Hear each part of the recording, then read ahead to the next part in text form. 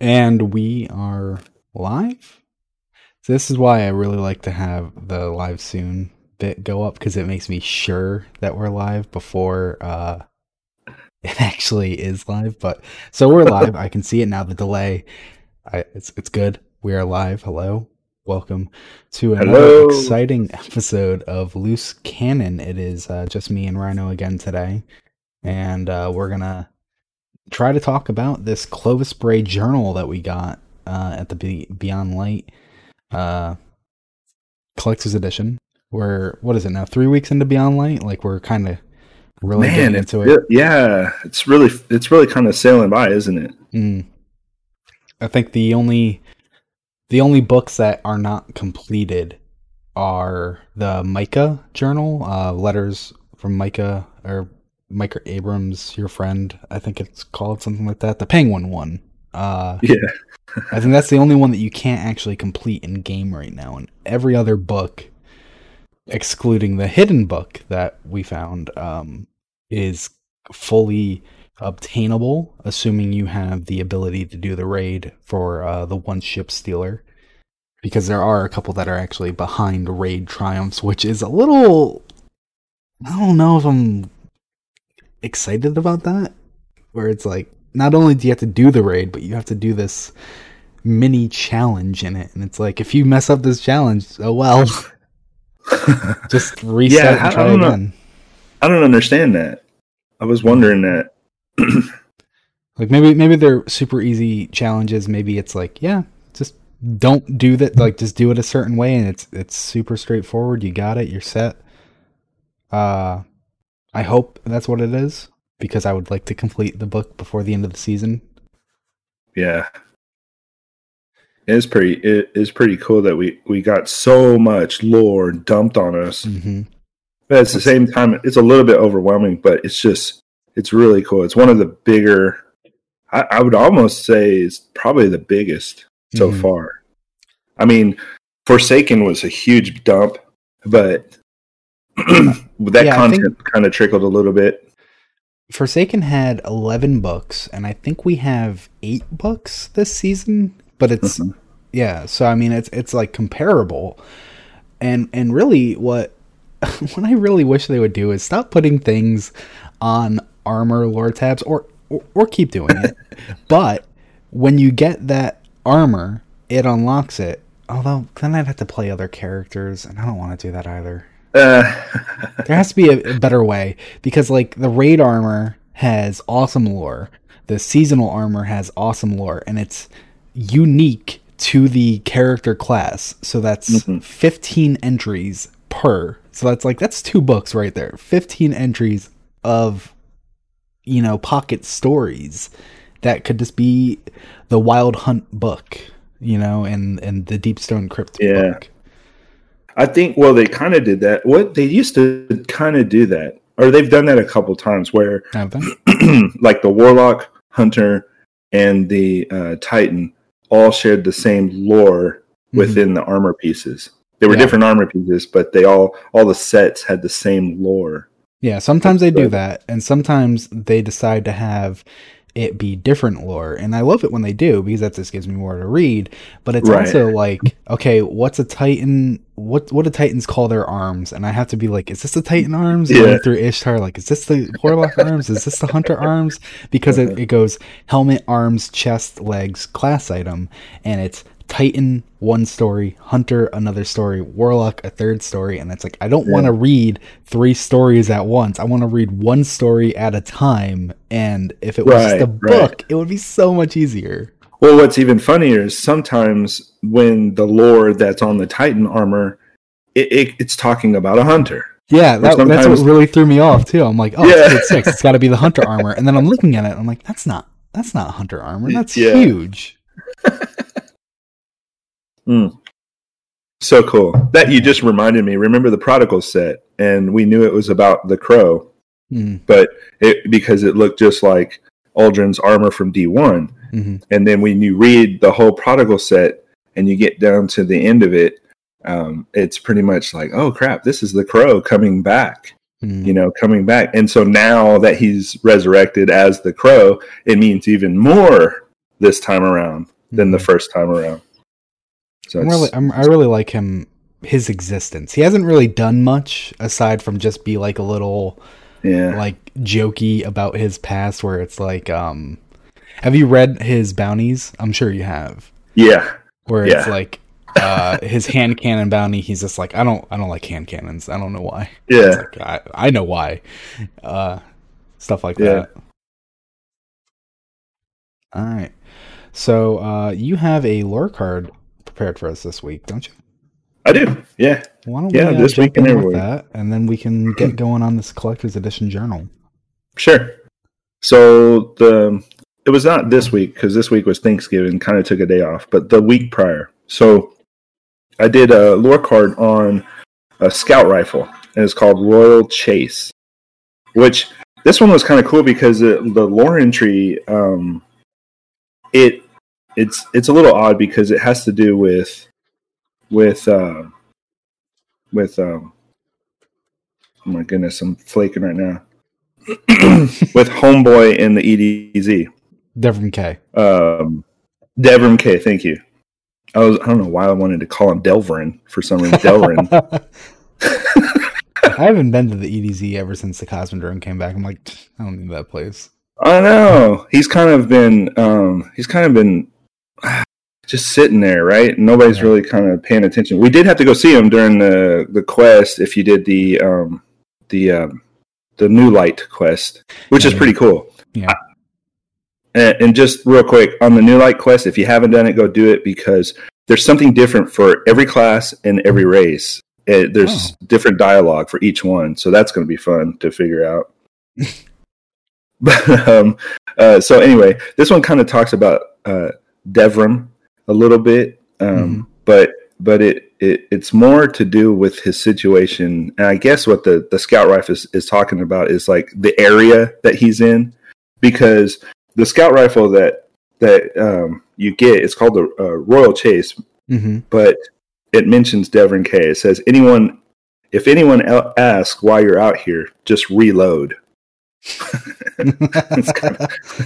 It's kind of like, what are you doing out here? Anyway, so a Royal Chase, and you United Kingdom guys will know this. In the UK, it's common land used for hunting without specific or designated officers and laws. So the crimes inside of a Royal Chase are only punishable by the common law and not by the forest jurisdiction. So this is often left up to the locals so that they help each other watch over the land. So it's kind of like, the local people of that area help, marshal the land and make sure that no riffraff or anything's getting tore up, stuff like that. But in the United Kingdom, a chase is a type of common land. It's used for hunting where there's no specifically designed officers, but it's got reserved hunting rights for one or more persons. So like if you wanted to go do a deer lease here in Texas, you could go to somebody's land and pay some money to go shoot some deer on the land. Well, it's kind of like that, except for it's protected land over there. So a few famous chases in England include the Wire Forest that straddles the border of Worcestershire and Shropshire. I love their sauce. Malvern Chase in Worcestershire and Pinsnet Chase near Dudley. In the Middle Ages, a royal forest, aka Deer Chase or Deer Park, was an enclosed area containing deer used for hunting. It was bounded by a ditch and a bank with a wooden park pale on top of it, or by a stone or brick wall. Some parks had deer leaps, and this was cool because they would allow the deer to jump into the park, but then they couldn't jump out. So they put a ramp on one side of the park, so the deer would go up the ramp, and once they were in the park, they couldn't get back out. So it prevented them from leaving. Yeah. So, Anyway, the Victoria County history describes the chase as a forest, an unenclosed with only houses, farmstead area that contains hills, highways, watercourses, etc. But this is where it gets crazy. So crimes inside of a royal chase are only punishable by that common law and not by forest jurisdiction. So this is often left up to the locals to help watch over the land and not by a higher authority. So if you think about it and relate it to Devrim, he's kind of like watching over that area in that watchtower, that church, and he's kind of, marshaling that area. So I thought that was kind of neat that they've tied this into that. Do you think if Devon witnessed like a guardian kill another guardian, that he'd be like, and take him out? Yeah. I mean, this is my jurisdiction. What's funny is he has a really cool looking No Land Beyond. Is that a No Land Beyond though? I mean, I know everyone says it is, but it doesn't look like one. It would have to be like an ornament. Okay, but here's what's cool about this particular lore is on his No Land Beyond type of sniper, there are deer carved into the side of it. Really? Yes. I didn't know that. There's an ornamental carving on the side of that wooden, is it on the stock or is it, yeah, I think it's on the stock. And it is of deer. So it's very much like a hunter's, stylized sniper. Anyway, it's really kind of cool. I would love to have his sniper. Maybe just don't bring No Land Beyond back and bring that sniper back. Anyway, chases and royal chases are considered lower status compared to forest and royal forest. So the word forest, as of late medieval period, means any large woodland. Most national parks or forests of this nature have officers and laws that apply to them, making them true forests in every sense of the word. So a royal chase is like a lesser common area that's marshaled by the people, whereas national forests have, regulations and full-fledged legitimate officers and stuff like that. So I just thought it was kind of neat how if Devon's considered to be a marshal of the people over that one area, and then he has deer on the side of his sniper. Like, who thinks this stuff? Yeah, no, that is, if that is a No Land Beyond with an ornament, I actually have it up on the screen. I pulled up an image of him. Oh, cool. That is definitely a nice ornament. Do you think we're ever going to see it come back? Man, I really hope so. It exists in the perfect. Ever since Forsaken, it's been why isn't it back? It won't be a kinetic, or it won't be a primary ammo sniper. It'll just be a kinetic sniper with super low zoom scope. That's true. Yeah. I mean, what's worse? I mean, what is the Arbalest? I mean, that's the same kind of power. Yeah. No, it really is. But it's got why would that even be an issue? Yeah. It feels like, in my opinion, the reason they don't bring it back is because it's just what exotics are they going to bring back? They have to choose. They have to pick the ones that people are going to be excited about, and that's why they brought back Hawkmoon. Last Word, Thorn. What else have they brought back? They haven't brought back too many recently, have they? It's funny though, in the in the New Light campaign, I keep going back to that, but there are a few items that were brought back from D1. So there's some cloaks and some Titan marks and some Warlock bonds that were D1 class items that you get from just running around at progressing. And I thought that was kind of neat. They're not strikingly rich in lore or anything, but they kind of just go back to a little bit of the D1 experience, which is kind of cool. I'm sorry. I can hear your cat. It just makes me laugh every time. Man. Yeah, sorry. No, it's perfectly fine. It's perfectly fine. I just laugh every time I hear it. All right then. So, are we good to jump into this collector's edition? Yeah, get it started. Okay, so last week we just kind of started on it, and basically Clovis has this running journal, and just to kind of recap, he had his team on the moon, they found the artifact, he went to the artifact, it told him to go to Europa, he goes to Europa, and he's there because he's positive it holds the secret of immortality, the secret of creating a functioning exo, and so this journal kind of chronicles his dive into trying to understand why exos fail. And right at the start in the margins, and it's him who's writing in these margins, he clearly is going over his notes, and he has this realization of what if perfect self-repair is the reason Exos degrade, which he would have gone back to much later in this after he found what he was looking for. He has an entry called Note Why Exominds Fail, and so he's kind of going through why they fail, trying to work it out. And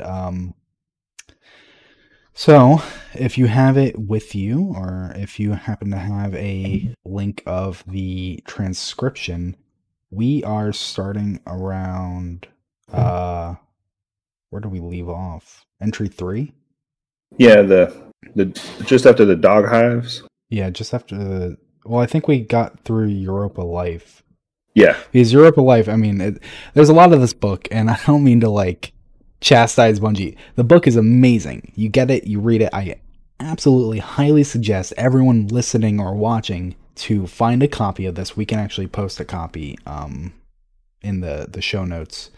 And read it if you don't actually have it yourself. It's very good, but for the sake of an interesting show, it's kind of like a lot of sci-fi background, and that's less exciting than getting into the interesting little bits that people might have looked over.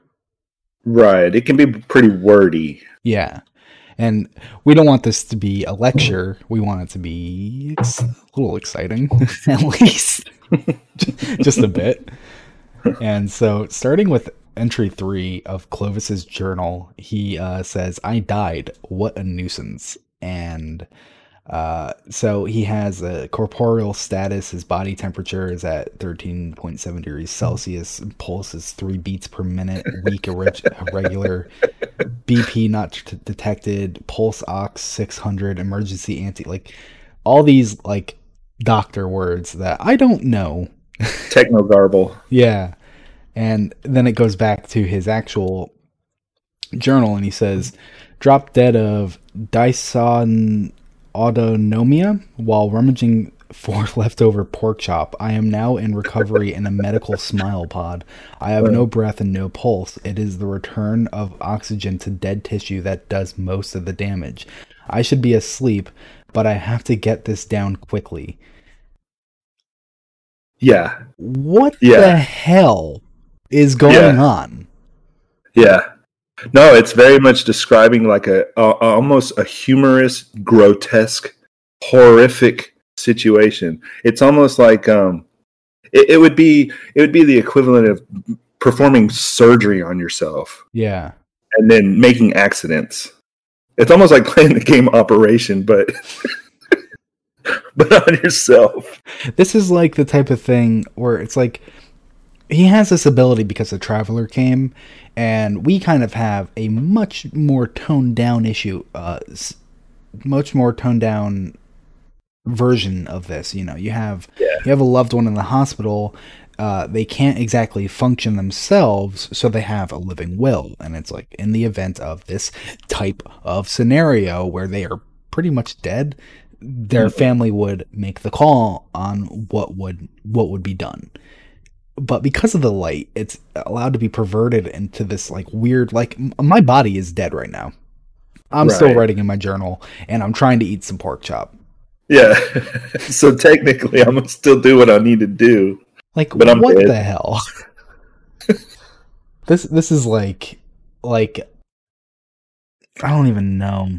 Well, what's cool about it is as we go on, there are like blackout periods where he's just like, "What happened?" Mm-hmm. You know, I guess when you push the button to, hey, do this function, which tears your body apart and rebuilds you or whatever it's doing, and then you wake up and you go, "Oh my God, what happened?" And so it's also kind of weird because earlier in this journal, I believe he talked about savaging, or that might actually be coming up. But basically, note savaging. He's filling his dead organs with genetically grown pig organs, specifically for his semi-living body. He's Frankenstein and the monster. Yeah. Like, Well, okay, so real quick, back to the techno garble. This is like a real life thing, which is cool because they're introducing some real world science into the sci-fi realm of Destiny. So right now we use pigs and other animals to grow organs. No, we and so this don't. So this is how we do it. So, like for instance, you need a new ear, you grow it on the back of a certain animal. You need a new heart, you grow it on a particular animal, stuff like that. So there are certain animals that have been reserved for organ growth for this type of thing in the medical science world. DNA manipulation, all that stuff that comes to mind when you think about tampering with living tissue and organisms. But yes, so I mean, it's happening right now. And it is 9:30 in the morning, and you're telling me this? No, this is science fiction. This is not actually what's happening in the world right now. Are you kidding me? No, I am totally serious. Dead serious. My God. So, it's not as far advanced as they make it sound in the game. Obviously, they've perfected it. We're hundreds of years ahead in the future in the world of Destiny. But when you're talking about growing organisms, organ, that's very much a practice that we are working with right now. Maybe more of the less. On the lower of the morality side of things, we're not really tampering into like growing babies yet or anything, harvesting their organs, but a very House of the Scorpion. Yeah. That's a throwback. Yeah. I don't know. That was that movie right there was one of those. They made a movie? Isn't it? I had to read that book for like 6th grade English. Yeah, I thought they made it one of those kids movies that was like a 5-part series or something. Oh, I mean, it was a single book. Well, apparently it had a sequel. I didn't know about that until like last year. And I was like, maybe I'll check it out. Because I remember I liked it as a kid. Yeah. It was basically Clovis Bray, but instead of being in this future where he actually has this option, he just cloned himself as a younger child, and as he grew old, if he's like, well, if I ever need a new lung, I'm just going to cut open that kid. Yeah. Yeah, that's creepy, isn't it? That is very creepy. Man, you're bringing it back to me. I remember that story pretty well. I don't remember. Man, it's been so long. It's been like decades. Yeah. And I'm older, so it was like I was older when I saw it and read it. Yeah. It's funny because we're talking about like using animals, but get this: you can grow mouse kidneys inside of a rat. Okay, like I know this is a bit from like Scary Movie or something, but is there actually a difference between a mouse and a rat? I mean, there is. Okay. There's a lot different. Yeah. Okay. So just to think you can grow organs from a pig to a human, because how much is similar? Yeah, genetically similar. That's why they use them as test subjects. Mm-hmm. I really thought when they started talking about the pig, I really thought they were going to bring something to have to do with pulled pork. I don't know why my mind went there. Originally, when I first started reading this, I was like, oh God, I was just waiting for the hammer to drop the entire time. There's actually a part of me where I was like, oh shit, is this going to become Animal House? Like when it becomes sentient or something? Like how human are these pigs going to be? They got human organs. Is there going to be a new enemy race of pigs? I would be freaking down for that if it was just like pigs, bipedal pigs. Just in the Deep Stone Crypt, there's exos that they control and bipedal pigs that are like the masterminds behind everything, kind of like a Taken Wizard. Someone's the Shadow Thrall. It's like these sentient pigs are just throwing waves of XOS. But so while Clovis was dead, eating a pork chop, writing in his journal, he also had a dream, and his dream goes, I was in a working exobody, everything so vivid, no need for waxy eardrums or jelly eyeballs, like seeing for the first time after a life of cataracts. I think I was immortal. The only unpleasant aspect of my experience was my amnesia. I couldn't recall my own name. I saw someone walking past me. I think it must have been Anastasia, and not only did I fail to recognize her, but it never even occurred to me that I should. When I awoke, I thought I must have had a near-death vision, so I checked my nerve logs. Every last spark in my brain is recorded, and nothing in the cerebral panic can account for my dream. The mind is the brain. It is impossible to have a vision without correlated neural activity, yet I did. And so I wanted to ask, do you think his dream was kind of prophetic? Yeah, I do. I think that was one of those foreshadowings that Bungie likes to do. They like to drop, I say Bungie, but I'm talking about the writers, really. The writers are using their formula. So they're dropping that little seed of what's about to come, like a little microcosm of what's the overarching development on the storyline that's about to drop. So yeah, I very much think that. But so, like, if you're to relate this to the Traveler has speakers, and speakers have dreams. And in this case, while he was dead, he had this dream that made no sense for him to have, biologically. Almost like an NDE, almost like a near-death experience, but... Yeah. And so in this dream that he has, we learn that the exos he's using actually have, like, human eardrums and eyeballs, and it's not like just like microphones and they're more like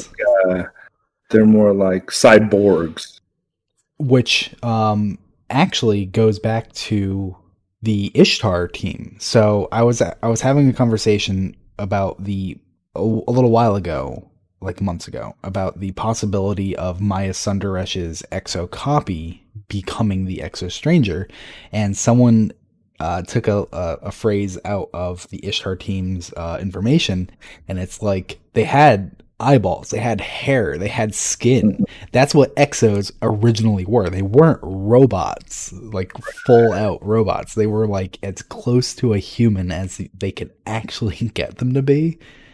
And so obviously that's not what the Exo Stranger looks like. We now know it's Elsie, etc. But that's what was originally being created, basically a human stand-in. I wonder how identifiable it would be between the original form of an exo and a human. Yeah. Like, so what's that show with the robots that are human? Or are they robots? I don't even know. I never actually watched the show. It's got the blonde chick with the red dress. What? Blonde chick with the Borg or something? Is that Star Trek? That might be Star Trek. I don't know. Borg or Star Trek. Borg is Star Trek? So that brings up that question of how much. This is funny because that brings up that question of how much are you if all you've done is replaced yourself, right? So like they keep toying with this idea of, okay, so when exos come back, they don't remember who they were before. They're replacing themselves. They're no longer who they were. They're a whole new person. And so everything that they've learned about their prior life is from data collected, stuff like that. But when they collect the data, they suddenly have this almost like visceral reaction to it. Kind of like you were touching on when the Crow uses a hand cannon for the first time. He's like, I don't know if I like memories. Yeah. So like it's very much ingrained inside of the anima, the driving life force of their being, whatever that is. And so as they pass on from one body to the next, they have these latent memories or something like that. And so I was thinking, if he's having a near-death experience, and you think about that, NDE is almost like what the Thanatonauts did when they would kill themselves, basically, to try to see what's on the other side of that death, to glean more about their past lives. Right? So he wakes up, he has amnesia, he doesn't remember who he is, but then he starts to remember, right? So kind of it sounds like he remembered when he woke up and he was kind of thinking back about the dream. And like in the dream, he had no memory. He didn't even consider remembering Anastasia. But when he woke up, he's like, hey, wait a second, that was Anastasia. Why didn't I care? Which is how exos would eventually come to function. Yeah. So like, so early on, he's discovering the flaw of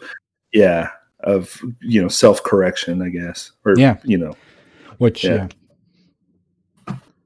that's pretty cool. Yeah, pretty cool. And so that's why he came to Europa. He wanted to find these secrets of how to successfully make an exo, how to successfully become immortal. And he plans to become the Luca, the last universal common ancestor. Yep.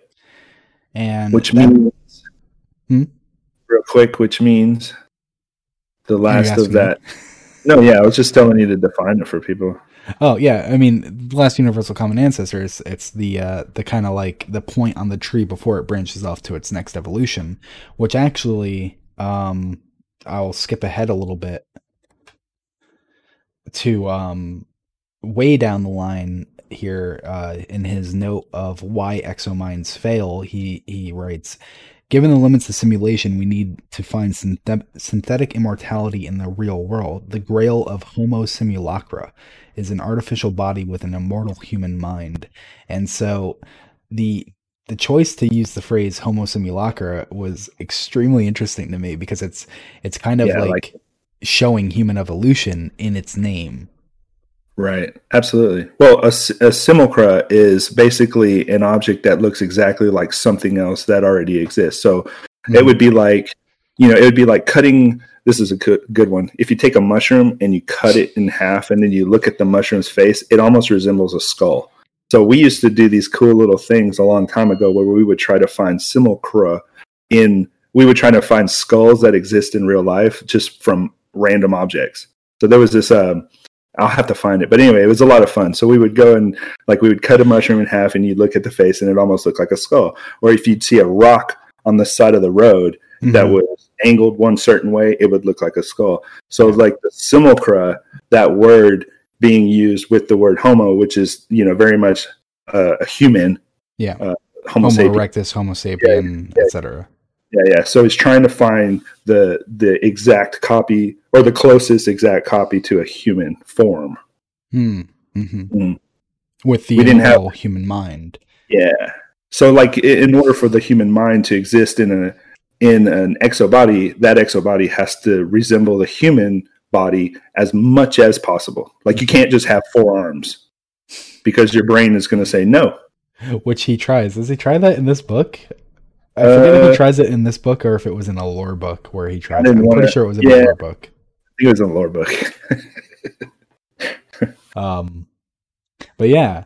And so that's actually a really interesting thing because just to kind of talk about it, he wants this as close to human body with this immortal human mind, and he's so focused on the body, he's completely overlooking the fact that the mind is not immortal itself. The mind degrades.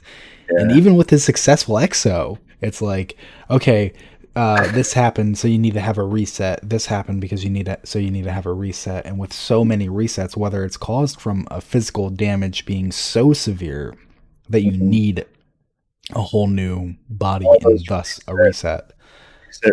Reset. Yeah. Makes you that go, who has the highest exo number right now? Banshee 44.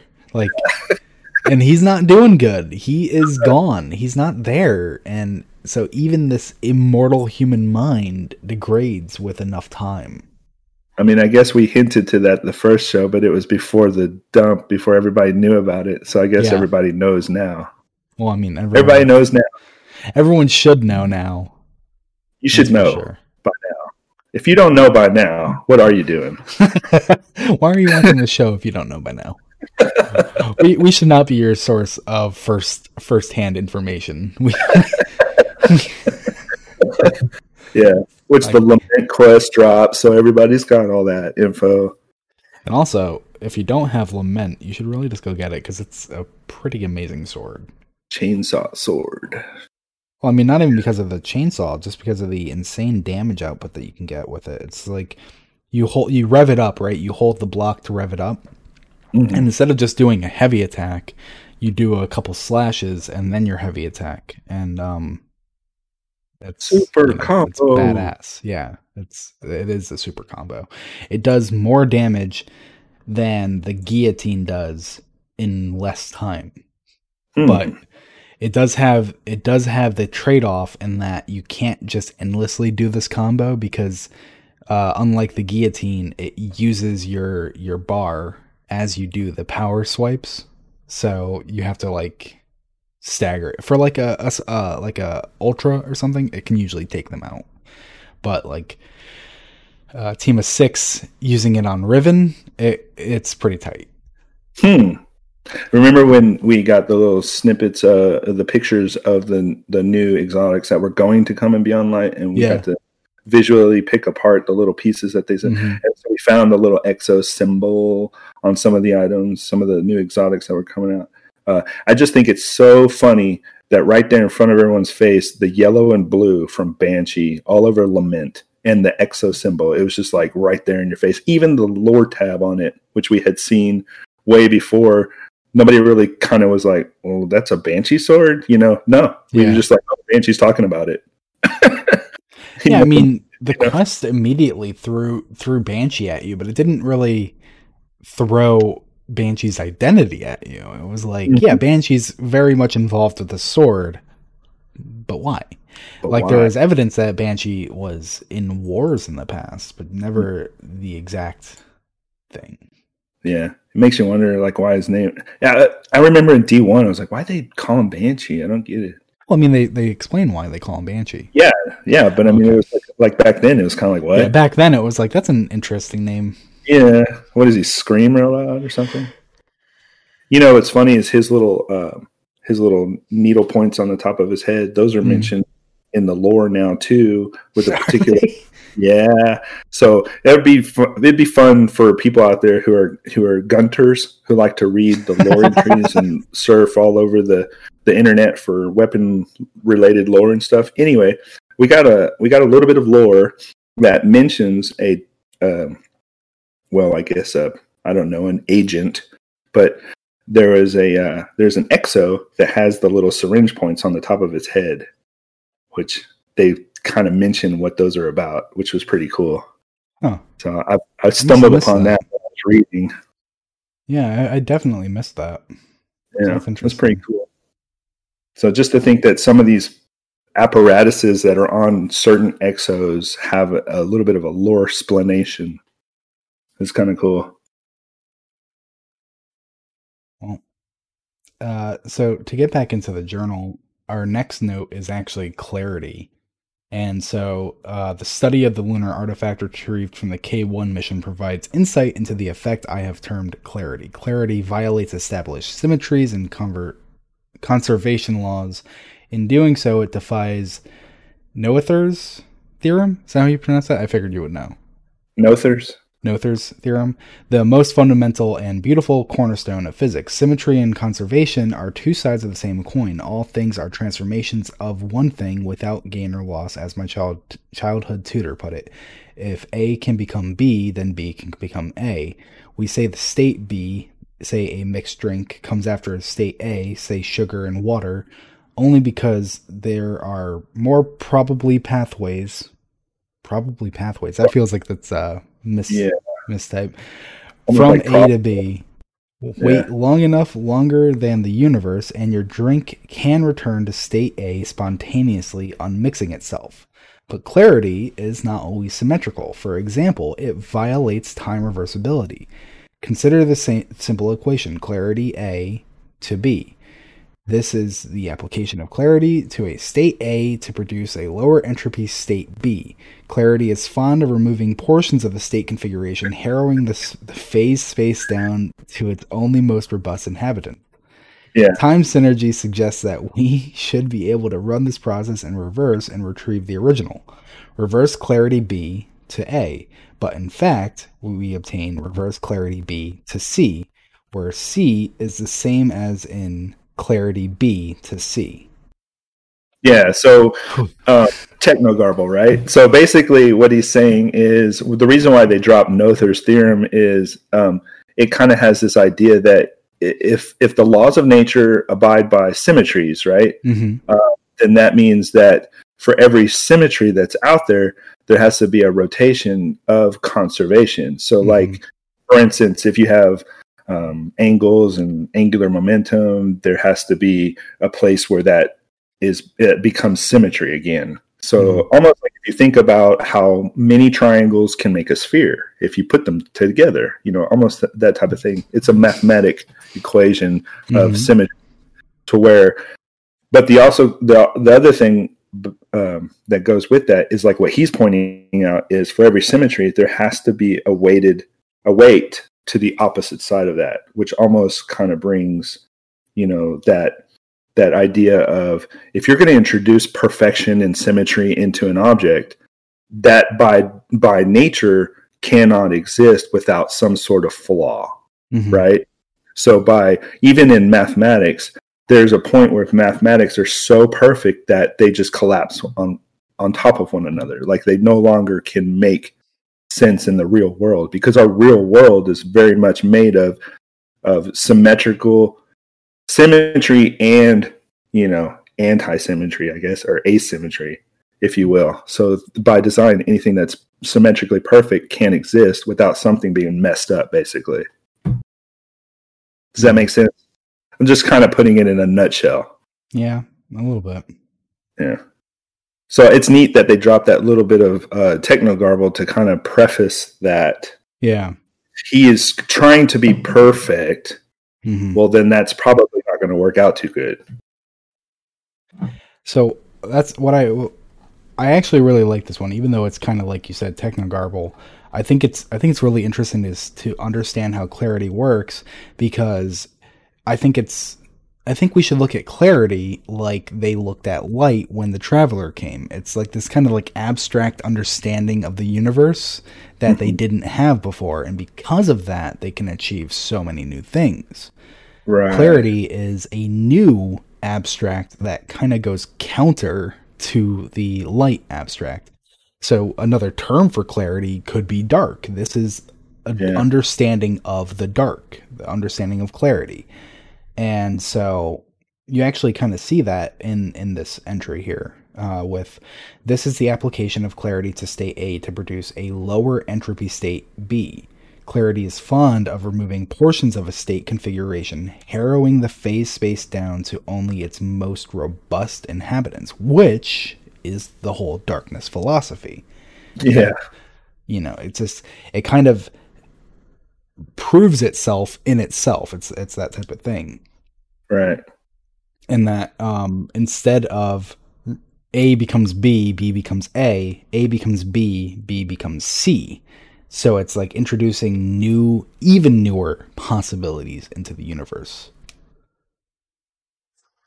It's just amazing how much it's just amazing how much little snippets of things end up in for instance, this particular lore book and how much they're bringing into it to just kind of set your mind on this. It's almost abstract to someone who hasn't read these things before. So it makes you become inquisitive almost out of necessity, because you want to understand what the writer's talking about, right? So just like you and I are doing right now, the end result is the audience at home reading this and going, what does that mean? I gotta figure this out real quick just so I can go forward and understand. So that little bit of ayat, as Seth Dickinson always loves to say, creates this necessity for you to go out and figure out an answer to something before you can even learn more about the thing that they're telling you about, right? So I love that you basically called clarity ayat there, because that's what the Hive would use. So Clovis uses the term clarity, and then later in this entry here, he actually says, I believe that clarity may be akin to the mythical universal solvent, the alkahest, the azoth, which ancient alchemists believed had the power to dissolve anything into its pure base elements. Yep. And later... That's beautiful too, because D1, they talk a lot about alchemy and the alchemist verse, the alchemist and the stone. Merchant. What is it called? Yeah, the merchant. So there's hints to that too. Mm-hmm. So there's this little bit of seed information that they're playing with, that they're kind of expanding on a little bit, but they're giving you the answer throughout the Exos story.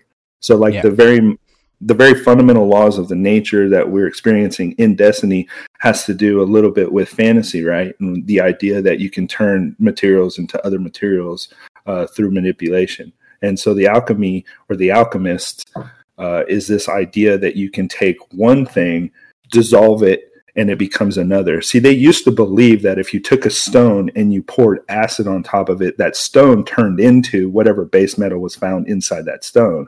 They thought originally, way back in the day, before we had science, that's what started alchemy, right? That's what created the idea of alchemy. But so then all they were doing were running around in the deserts and areas or whatever, trying to find stones that they could dissolve down and find these precious metals, or they thought they were creating them.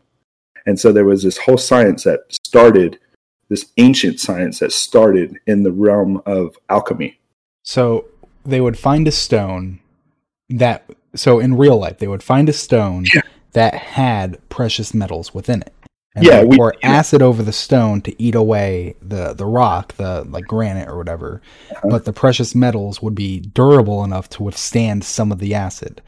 And so they would take the precious metals out. And so then they found out that those metals or those stones or those rocks or whatever it was, they found out that different amounts of acid or different amounts of chemicals mixed with other chemicals produced. Like, for instance, if you had steel can, dissolve away at a certain amount by introducing chemicals to it, right? But if something is within the steel that doesn't react to those chemicals, then they thought that steel was turning into that other element or that other metal. Yeah, it was pretty cool. So they wrote out tons of manuscripts and scrolls and stuff to start off of this, and then later on it became like, oh yeah, we're figuring this stuff out, this is alchemy, but not like we thought it was. So the alchemy, the stone, the idea of being able to like find gold in a stone, that type of thing, that was very much a like folklore from way back when. What they could have done is they could have just broken open the stone and they would have found the gold, but they poured acid over it, and they believed the combination of the acid and the stone made gold. Well, so what happened was when they were playing around with all these elements and materials, they realized that certain chemicals created different base metals. So like they were accidentally stumbling upon other metals by mixing things, I mean, they're running around just doing this stuff without real hard concrete knowledge, right? So they're trying to come up with the next, what is the next chemical mixture that will create the outcome that we want, stuff like that. But yeah, I mean, stainless steel, which is used all over the place now, it was created by mistake. A metallurgist. I always butcher that word. A metallurgist was experimenting with metals, trying to make a metal that was hard. And he was taking different metals and he was hammering on them and mixing them and throwing them in, pots of molten metals and trying to skim off the debris and make it harder and harder. And what he found out was the harder he made it, the more brittle it was. So like different metals were strong for certain things, but not good for other things. You kind of had to have that flexion. So he's just making a big mess in his shop, and he has all these metals hanging up everywhere, and he's introducing chemicals into it to try to see if he can make the metals better. Well, after, months and whatever the story goes, after months, he goes to the corner of his shop looking for some more metal, and he sees this one particular stick of metal that he had made, and it was stainless steel. It was like the original stainless steel. And he goes, why is that not rusted? You know, in his mind, he's like instantly like, why is that not rusted? Oh, that was when I was messing around with chromium. I was messing around with too much chromium in the metal. And guess what I figured out? If you put a ton of chromium inside of steel, suddenly you have stainless steel. It changed the entire molecular construct of that metal. He just didn't know. And so you could take it anywhere. You could take it to the ocean and it wouldn't rot. You could put it, out in the rain and it wouldn't rot. It wouldn't rust. Yeah. So like even the idea of stainless steel becoming what we use widely today for so many things, like your sink in your kitchen is stainless steel. It's got chromium in it, Anyway, weird. A lot of things. That explains why my kitchen knives, even though they claim to be stainless steel, they're not quite stainless steel. They must not have that much chromium in it. Well, yeah, that's when you suddenly discover that not all stainless steel is the same. Like, for instance, not all stainless steel is magnetic.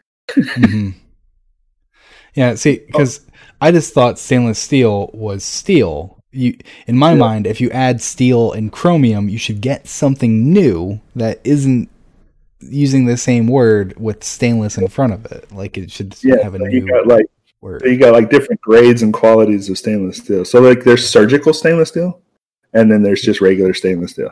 Yeah, I need some surgical stainless steel. I'm tired of cleaning my knives. I'm tired of seeing little rust spots. Yeah. Drives me nuts. Yeah. But also in this entry really had like a lot of the really cool stuff, even though it was kind of techno-garbly, that I wanted to mention. We exist because the universe began in a low state of entropy and has ever since expanded and unwound, transforming from a single dense plasma into a void filled with complex structures. In the future, it will achieve maximum entropy when all organized matter has collapsed into black holes and these holes evaporate into uniformity of heat death. This is, I wonder what clarity would do to a black hole. This is the unexplained secret of creation. How did that original low entropy state come to be in the first place and the first time, the egg of history? What if clarity was responsible? And so that throws back to a year ago. I guess technically, actually, this one didn't come out until Season of Dawn because it's in the book Unveiling, the Cambrian explosion entry, where the darkness, the winnower, is talking to us, and they say, but did you know that I created you? Your mind and body and every thought you ever had, your senses, your consciousness, I made you, not the gardener, but I. Did I reach out and place my special mark upon you? No, nothing so crude. In the beginning, your world was a garden too. The whole floor of the world sea was a mat of bacteria, and the very first animals, adorable blobs of ooze, grazed upon blah, blah, blah, blah. Basically, he's saying, like, I did that. Like, or she, I should say she, is saying, I did that. Yeah, and that plays with that idea of entropy as well, the inevitable heat death of the universe. So regardless of what we do today, in future humans in the future and whatever sentient life emerges well beyond 1 million years from now, inevitably the entire universe as we know it will become entropy, its final point of nothingness. So it's neat to understand that this idea of life and creation as an abstract is always moving forward towards this central point of entropy, this darkness, the inevitable heat death of the universe, right? So the winnower is trying to say that I created that. I made this happen, but I didn't make you follow me blindly throughout, time and space. I wouldn't make you do that. I gave you free will, choice, yada yada. Black holes, right? Yeah. It is really, I'm really loving the spot that Destiny's in right now, because we're getting so much of the darkness that for all of Destiny 1 we were not getting. And it just like, it really opens this door to like seeing the two sides of the coin, where the darkness isn't necessarily, and Clovis Bray says it in here when he's talking about clarity control, it is not malevolent. It's natural. It's like a natural order. But does that mean it's the right thing? You know, the traveler doesn't want entropy to happen. The traveler wants everything to live forever and ever and ever, and not reach that heat death moment. But the winnower is saying, no, it's going to happen. It doesn't need to happen today, but it will happen. Yeah. See, that's funny because the writers are just like, they're humans just like us, but they're putting these in there. They're almost questioning, like, what is the meaning of life? What is the point of all of this, right? And so they're introducing this idea that, not everything is meant to be okay. And maybe the inevitable death of our universe is okay. And you can have a little bit of optimistic nihilism as you proceed throughout your lifespan and just accept that, right? They accept that without the dark, you can't have light. Without the light, you can't have dark. That whole, interconnectedness with humanity is necessary. Right. Mm-hmm. And so the winnower is trying to say, I am of the dark, which has this almost like negative morality connotation to it.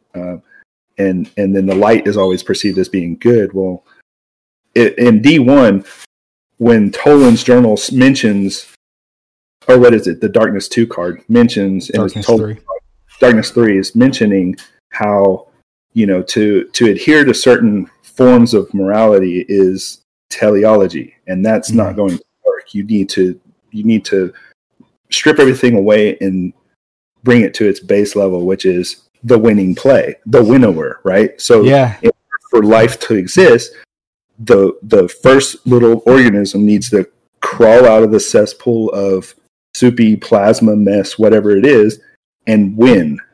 And in order for the atom to exist, it has to win.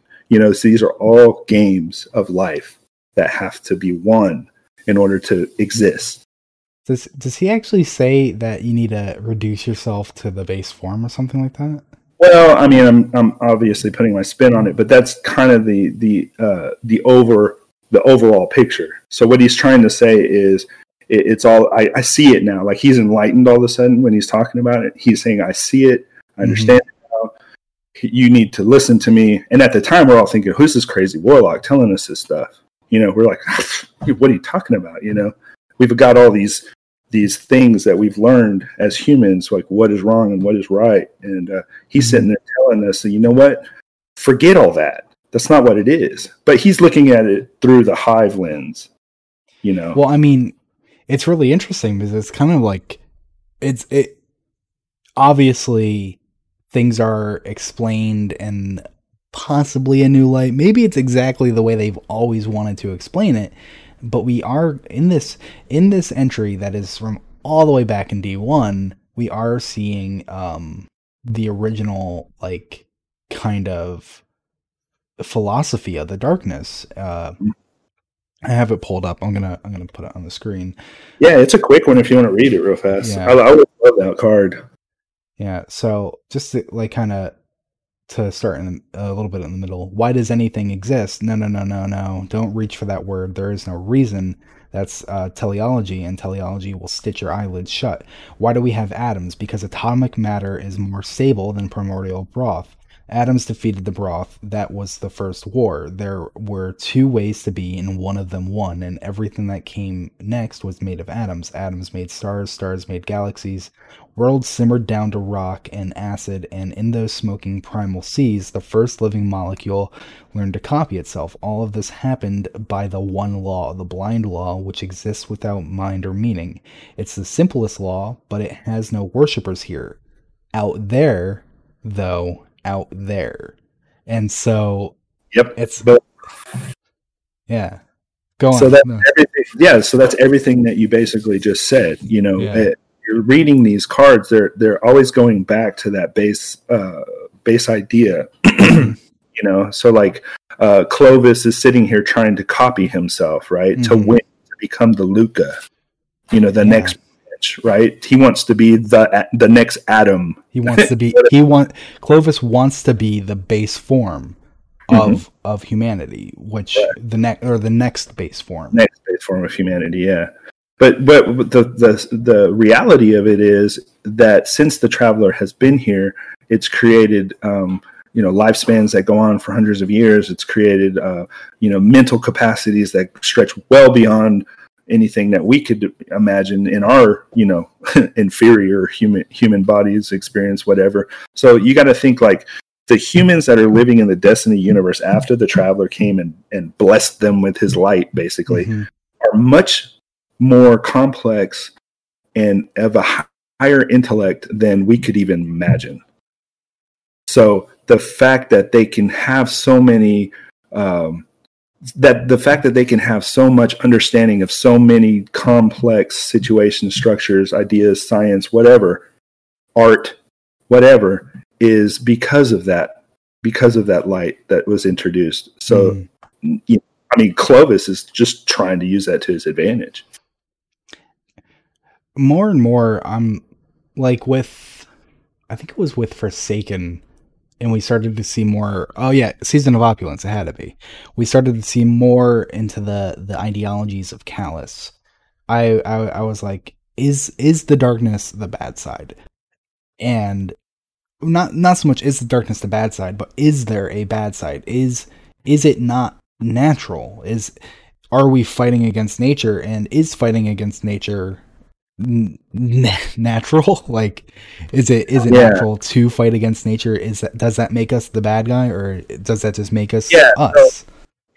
That's something that happens a lot in religious ideologies, teleology, and a lot of different philosophies or philosophizing. The guys in like Plato and stuff like that. This has been going on since humans could speak, right? Is this idea of what is morality? When is it okay to do certain things? When is it not okay to do certain things? And so it's dangerous to say that in order for me to survive, I've got to kill this particular person. Well, that particular person has every right to exist just as you do, regardless of their history, upbringing, whatever. So like there are certain things that are defined for us as humans to propel ourselves forward, right? Without just causing chaos and calamity and ultimately opening up Pandora's box of self-destruction, right? So there are certain things that we have designed in our cultures as humans to help one another have certain guidelines or moralities. And so what they're trying to say is not everything that we learn as humans is necessarily of morality or of moral or some inherent moral compass that we're all born with. No, these are designs and architecture from our history, our sordid past as humans. And these are things that we've learned and created as we went along to help us. And so Clovis is his moral compass is much more tilted or jilted, I should say, and he doesn't really see it that way. Like he's not going to be defined by is this right or wrong. He just sees it as I have to do this. This is inevitable. So I have to do this. So how many lives are going to be lost? It doesn't matter to me because I'm making the next great thing. It's almost like this. Whatever. It's like this idea of I'll do what I need to do so that we can outlive this inevitable darkness or whatever. So I don't know. I think all of our enemy races are seeing the same thing. Yeah. Like Callus, he sees the darkness as the end of everything, and he just wants to be there when it happens. Yeah, right? He's an interesting one. Like, if Baxter was here, Baxter and I can go back and forth on is Callus a bad guy? Because Callus's whole thing is like, the end is coming, and you can either suffer your mundane life, or I can kill you now. Like, it's gonna come either way. And it's like, part of me is like, yeah, that makes sense. Like, I kind of get that. But he sees himself as a godhead, right? Yeah. It's Destiny is it's crazy in how much it actually makes you think, like it's got to this point where people like us, we can really dive into it, and it's like, holy shit, there's a lot of like philosophical back and forth in this. Yeah, we're finally getting to the point. The darkness is not purely evil. The light is not purely good. And I think that's where it's eventually going to head. I don't think they're ever going to make us choose a side per se, but it's going to get to the point where it's going to really throw these thoughts right at you. So I didn't want to throw a crowbar in here, but you just made me think of it again. So I went back and read all the Cade lore from, with the, just to kind of experience it with the Exo stuff. And a lot of things came to mind about him and his history, and just the stuff, the one about, what is it? The book about Cade. Is that what it's called? The Man They Called Cade. Yeah, The Man They Called Cade. So in that, he's talking to Ace, yada yada yada, which all ends up being just fabricated, mental crap that was a part of being an Exo. So, but he has a few little revelatory moments where he's kind of like, maybe this is just what's going on, and then he mentions the long, slow whisper, which we're all like, what the heck is the long, slow whisper? So the whole, lore community goes wild with theories and ideas. And so the long, slow whisper could almost be, this very thing that we're talking about, is this idea of, the darkness calling you to your inevitability, or stuff like that. But what's funny about Cade is a perfect example of writing what's good and bad. Like he's a mentor, and he's considered to be a hero, right, of the city and of the hunters. But at the same time, he kind of is playing with the bad side, right? He's like, I got to do this. Maybe stealing isn't the best thing to do, but we got to do it, in order to win this fight. And so he's kind of just surviving, right? So humanity's struggle to survive might not always be aligned with the morality that we've invoked on one another. Yeah. But that's a lot to think about. Yeah. It's just neat to know that every single race that we fight has this conundrum. So Callus is dealing with it in his own way, but he wants to be Godhead. Clovis is dealing with it in his own way, but he wants to be the Luca. Maybe Guardians are doing it in some way. Well, I feel like we're going to get to that point where most Guardians, at least you'd imagine, most Guardians are on the side of the light, and they're kind of in this indoctrinated, the darkness is evil, and we're going to get to this point where we get more and more of us get our eyes opened to the darkness isn't necessarily evil. I mean, sure, it wants the inevitable death of everything in the universe, but that doesn't make it evil. That's just what it nature. Happen. Yeah, it's a law of nature, right? For the next life to happen, this one has to end, right? Yeah. And that's what's really interesting about this, and where we've gotten so far in this journal, because we're pretty much at our time here. Clovis is working with the darkness in this idea that he could eventually become immortal, and the darkness is they're never going to let that happen, but they're entertaining the thought. They're letting Clovis strive for more because that's what they want. They know the end is going to come for Clovis, but they don't want it to come easily. They want Clovis to struggle. That's why it's not malevolent. It doesn't want humanity to suffer, but it doesn't want them not to struggle either. They at least that's how it seems to be. The darkness wants you to struggle, to strive, to push yourself. It's a necessary evil, if you will, for evolution. In order for things to evolve, you've got to introduce mass extinction, right? So in order for the winner of the next big evolutionary war, a lot of bad things has to happen. It's funny because if you think about the Galapagos Islands, right, and where all these weird animals and creatures have emerged in this really harsh environment, well, there's a reason for that, because they were all trying to survive. And so in order for things to survive and evolve, you've got to introduce something that threatens their existence. Right? So maybe, maybe the darkness is just kind of that's good for you.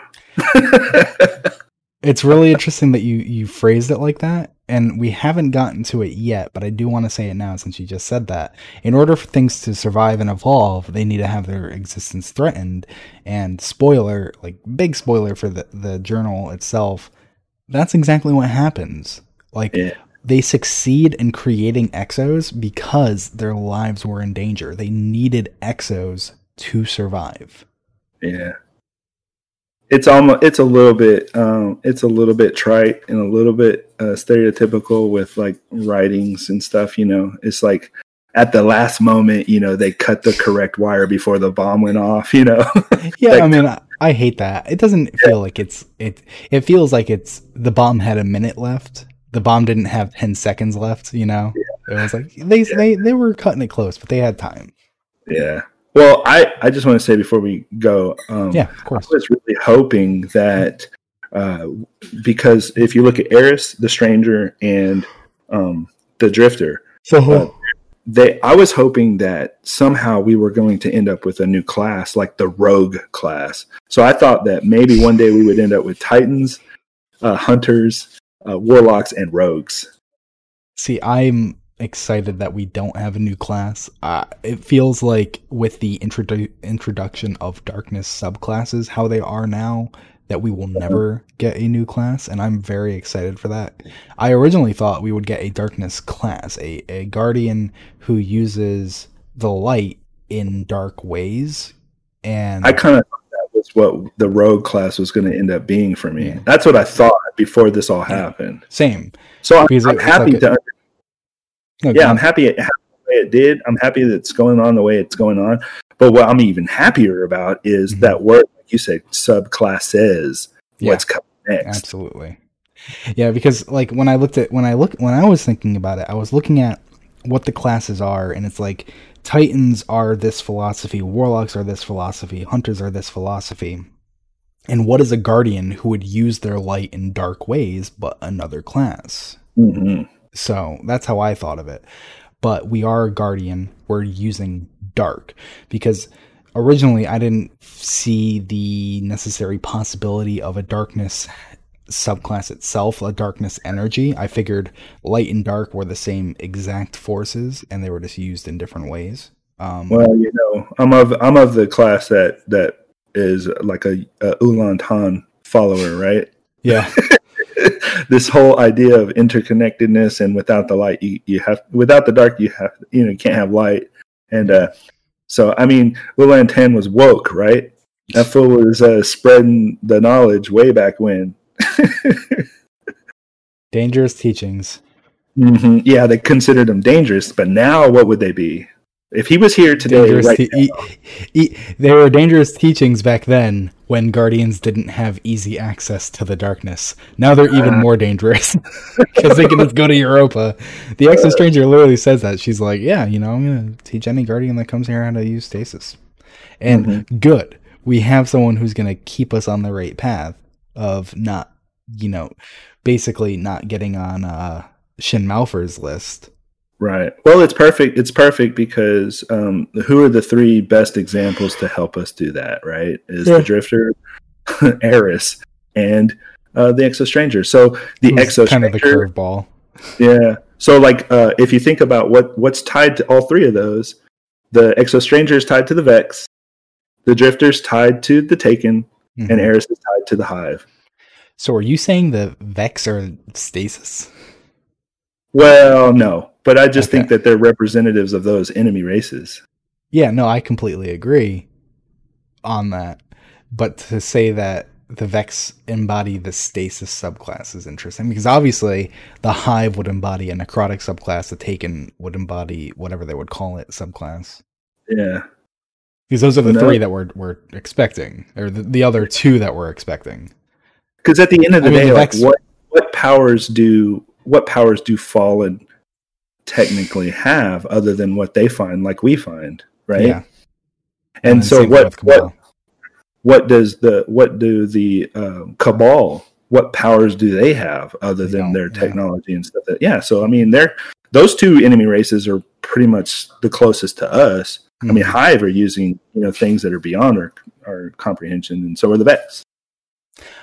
I was actually thinking I was actually thinking about it this morning, about the new subclasses, because a part of me was like, we are definitely getting additional subclasses, but a part of me now is wondering, are they going to actually be dark subclasses, or are they going to be dark, like air quotes for anyone just listening, dark subclasses, that type of thing? Yeah, where it's like, so the Exo Stranger is teaching us Stasis, which is an objectively dark energy, dark subclass. But what if in Witch Queen, Eris is teaching us Hive Magic, which might have been learned from Clarity. It might have been a secret unlocked from Clarity, but it is not a dark subclass. It's Hive Magic. It's its own unique thing. But, time will tell. Well, you think about Solar, Arc, and Void. Void is the Void is the one that's on that bleeding edge, right? Yeah, because it used to be seen as dark back in the day. Yeah. So maybe darkness is, on the other opposite side of the Void spectrum. So darkness begins, and then we see a little bit more of like into the harder aspects of dark. Yeah. So what you're saying is like solar light is like the purest light, and then we kind of go further on the spectrum, and we get Arc, and then we go further on the spectrum, we get Void, we go further on the spectrum, we get Stasis, and then we get assuming necrotic Hive Magic stuff, and then we get Taken, like at the far end of pure dark, as dark as it goes, energy. Or some aspect of that, because Stasis is really I would agree to it. Seen before. I mean, Stasis is what the end goal. It's the entropy. It's the heat death, right? Yeah. So maybe it's so fun though. Yeah. Uh-oh. That's time to go. That is time to go. The dog said, "Get the hell off that computer." All right. So our next episode will be on Sunday the 13th of December. It will be Christmas time, and for Christmas, Clovis Bray will be trying to reconnect with his family. That's where we're going to be starting it off, with the messages he wrote up for his granddaughters. Why is he snubbing Alton? Oh, I feel bad for Alton. Like, what is reading this whole... I don't. It's funny, but really sad. Yeah, like what the hell? Alton was like the only one who wasn't like, "Man, I hate you," and he's like, "I don't care about Alton." Yeah, no, he was like, I don't want to say it, man. I don't want to say it. Yeah. It's too much. So we'll keep going through this book, and once we get through the whole of this book, I feel like we're going to be able to actually chart like a kind of a roadmap for the rest of the books. We'll like say this week and then this week, this week, because most of the books flow really nicely together, and we can even throw in some armor, because armor should honestly just be books. And that'll be the loose cannon roadmap heading into the future. Just kind of obscure right now, but sounds good to me. Okay, we get it. All right, so we will see everyone on December 13th, and if you want to find more of us, you can find us at Loose Cannon Show, spelled like it is here, on Twitter. We only post updates. If you have any questions, if you have any feedback, please let us know there. We got feedback just before we started that the audio was a little low, so I kind of put it up a little bit higher. I'm hoping it doesn't make it too loud, but I mean, I guess if it's too loud, you can just lower the volume. It's better to be a little too loud than to hit your volume limit and it's still too low. But at the same time, we don't want popping eardrums. So yeah, I don't want anyone to be like, time to listen. Oh my god. So we hope you enjoyed the show, and we're excited to see you next time. Bye.